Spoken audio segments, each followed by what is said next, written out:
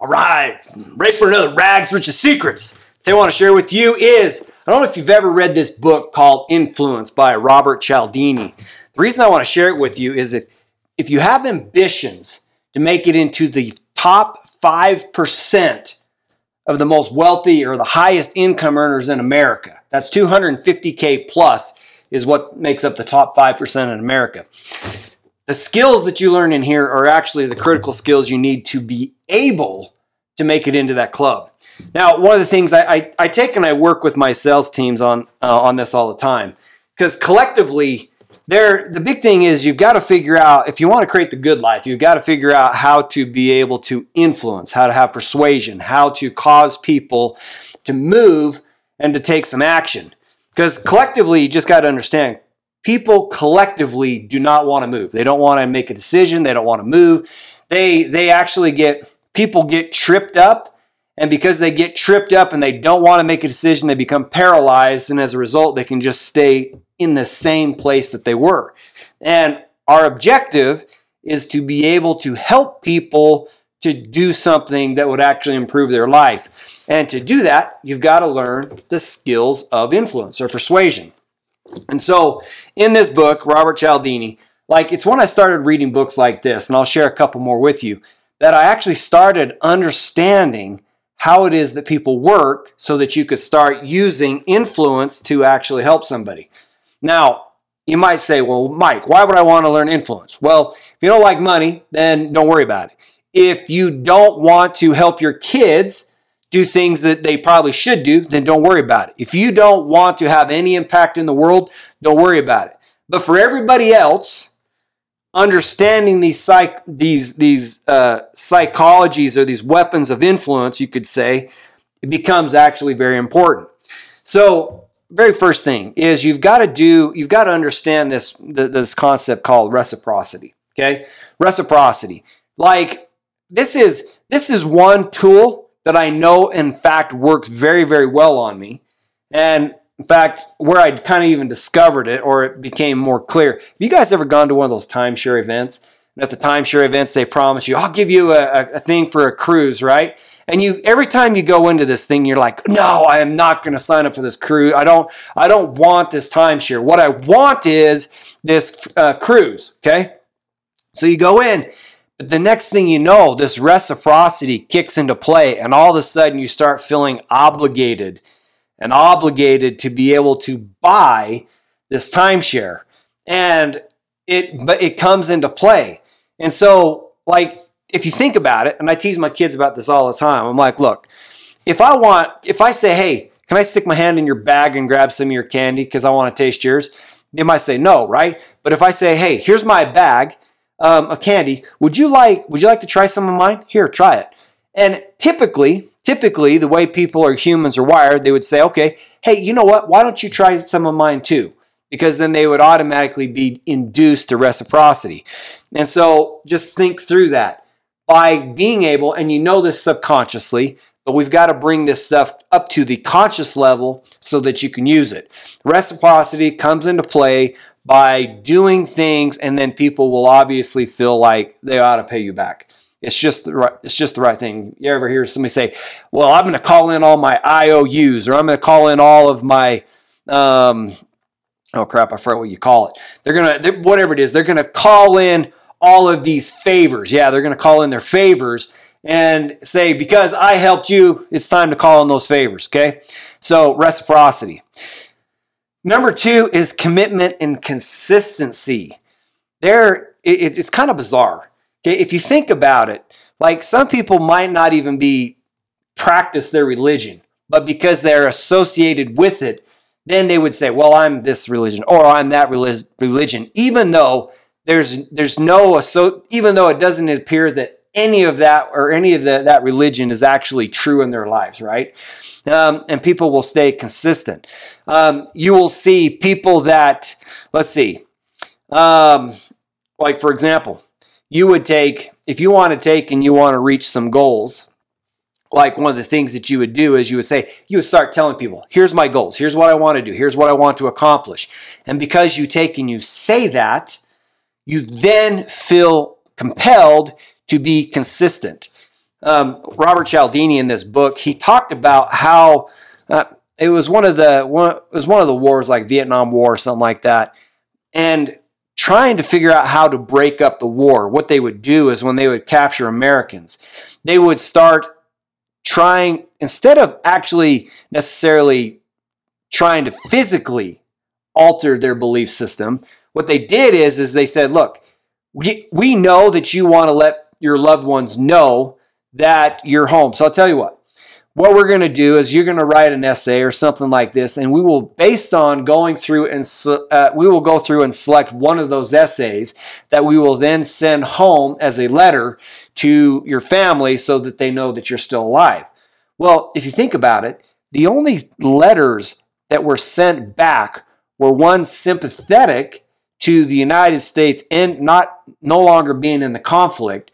And once they started committing it to paper like that, then all of a sudden other people, like, they wanted their families to know they're safe too. And they're like, wait a minute, the only ones that are getting selected are the ones that are anti-war, saying that the United States did wrong, right? And after they started discovering it, they started writing it in their letters, being sympathetic, saying we should shut this thing down. Well, as a result, they committed it to paper. Then they actually started believing it. Then they actually, basically, the opposite side accomplished their objective by causing soldiers to actually commit to paper and then change their belief system because they wanted their letters sent out. Okay, you wouldn't think that would actually come into play, but in fact, it did come into play, and in fact, it did work.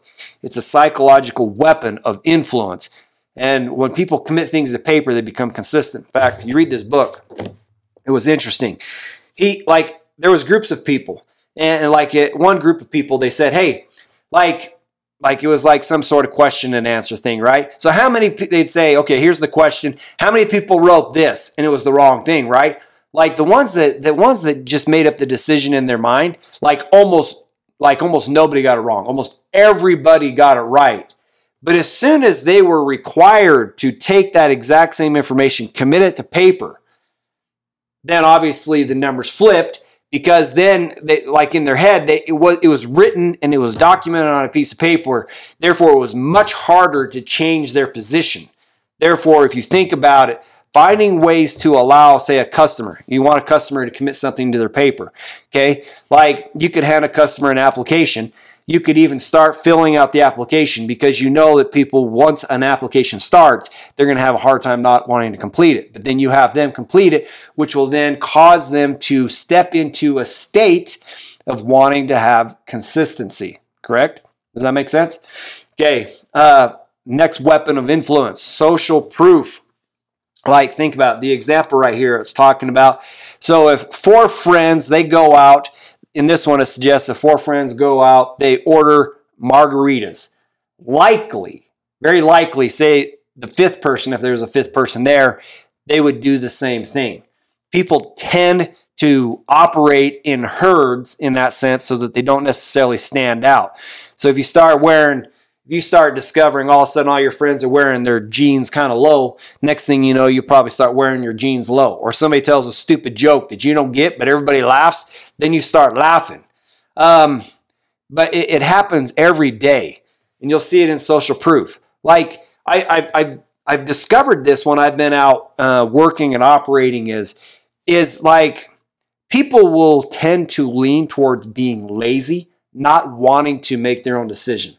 And so what they'll do is they're like, oh, so-and-so did their research, so-and-so made the decision because they did it, therefore I'm going to do it. And it's such a shortcut. And actually, it's a very helpful shortcut, because sometimes you don't know exactly how to behave in every circumstance. Therefore, you can use social cues or shortcuts to be able to understand how to operate. Like, you ever remember going to school as a kid and somebody's like, okay, we're going to have a dance tonight. And you're like, well, what kind of wear is it? Is it like casual? Is it formal? What is it? Right? Because you don't want to show up out of place. And if you did, then you'd feel like you're weird. Therefore, people will try to blend in, and they will use social cues to say the same. Okay, so 4th one, liking. Liking. One of the things that's very powerful is a physical attractiveness. So you take example for Kim Kardashian. She's got like 10 million plus followers, right? Just stupid amount of people follow her, right? What is it about her that it's not like she's overly smart. It's not like she's overly talented, but she dresses very well and she's very attractive. And people love to be associated with things that are very nice and attractive. I learned this one time at Raytheon. Like, okay, so think about this. Think about this in your corporate America.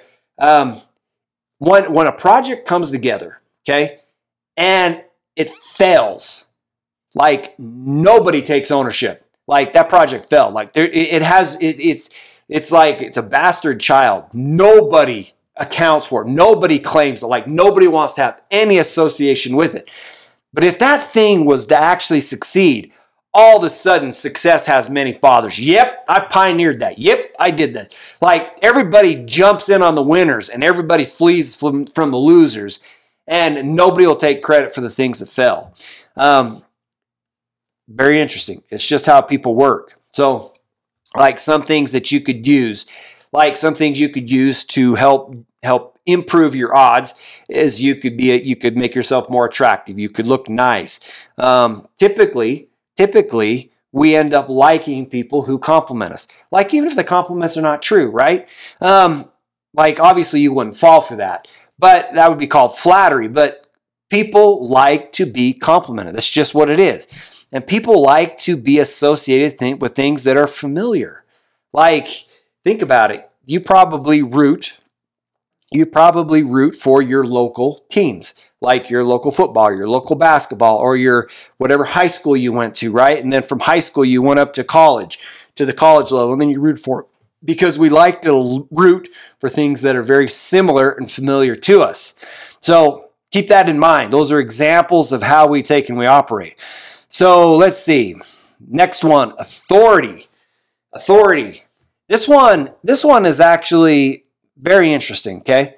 If you think about it, if a police officer comes up to you in uniform, the uniform establishes authority so that you feel, not everybody feels the need, but there is a tendency towards compliance because he's wearing a uniform and he has a source of authority. That's why you're going to see people put PhDs, MBAs, all kinds of different stuff on it.